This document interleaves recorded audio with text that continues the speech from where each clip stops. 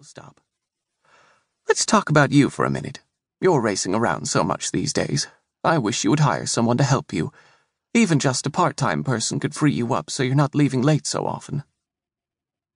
Bridget had run her flower shop, The Secret Garden, with only sporadic seasonal help since opening it 3.5 years ago. But her business had grown so much it was getting difficult to manage alone.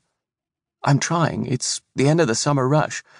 Things should slow soon, then I'll be able to breathe again and think about hiring.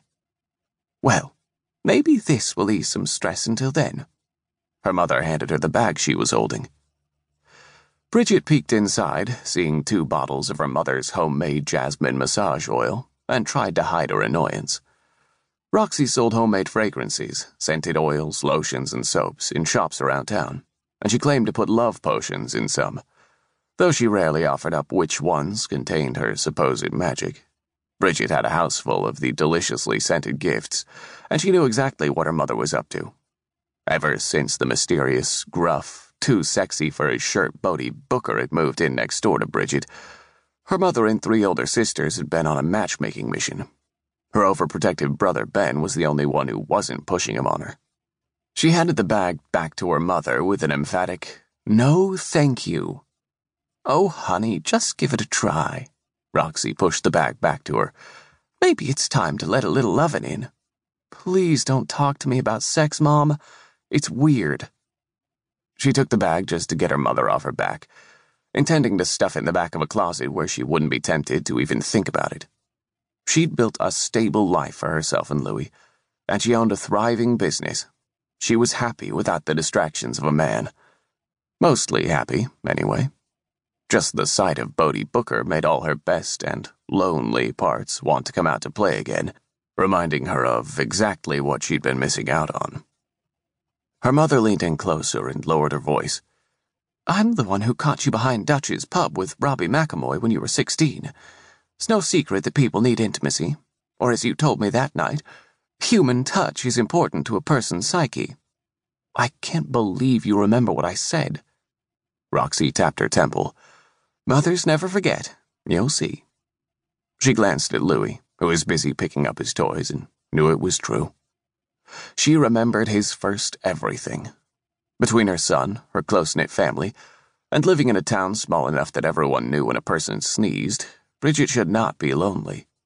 But she hadn't been held or touched by a man since she'd lost Jerry. 5 years, it turned out, was enough time to grieve and heal. She'd lived without him for more than twice the number of years they had shared, and she couldn't deny that watching Willow and Zane fall deeply in love over the past few months, so consumed with each other they practically finished each other's sentences, had made her long for the same type of special connection.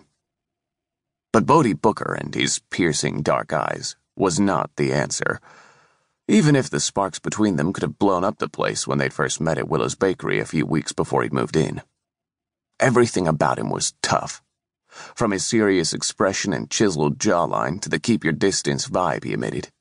No matter how sweet she was to him, neighborly sweet, not "please let me lick those incredible abs you keep flashing" sweet, he'd barely said more than 2 words to her. And when he had, they were clipped or rough. She shouldn't be intrigued by that sort of man, but that didn't stop her from turning into a hot mess of hungry hormones around him. With Louie safely strapped into his booster seat, she drove the few blocks home to their cozy little bungalow, thinking about those hungry hormones. They'd been at peace for so long she'd wondered if they still worked, and every time they came to life around Bodie, she felt the sexy, rebellious part of herself she'd buried for so long, and missed that too. After losing Jerry, she'd poured herself into filling Louie's home with so much love there would be no room for missing the father he had never really known. She'd gardened her broken heart out, creating lush, bountiful flower beds throughout the property, full of new life that needed nurturing and could not be ignored. Louie gave her purpose. The gardens gave her hope. Seeing the beautiful roses clinging to the white picket fence and the arched trellis over the walkway made her happy, and reminded her that she was keeping the wilder parts of herself hidden for good reason. That very good, very cute reason climbed from his booster seat. As she gathered the grocery bags, she heard the rumble of a truck pulling into the driveway next door, followed by a deep woof. Her pulse accelerated.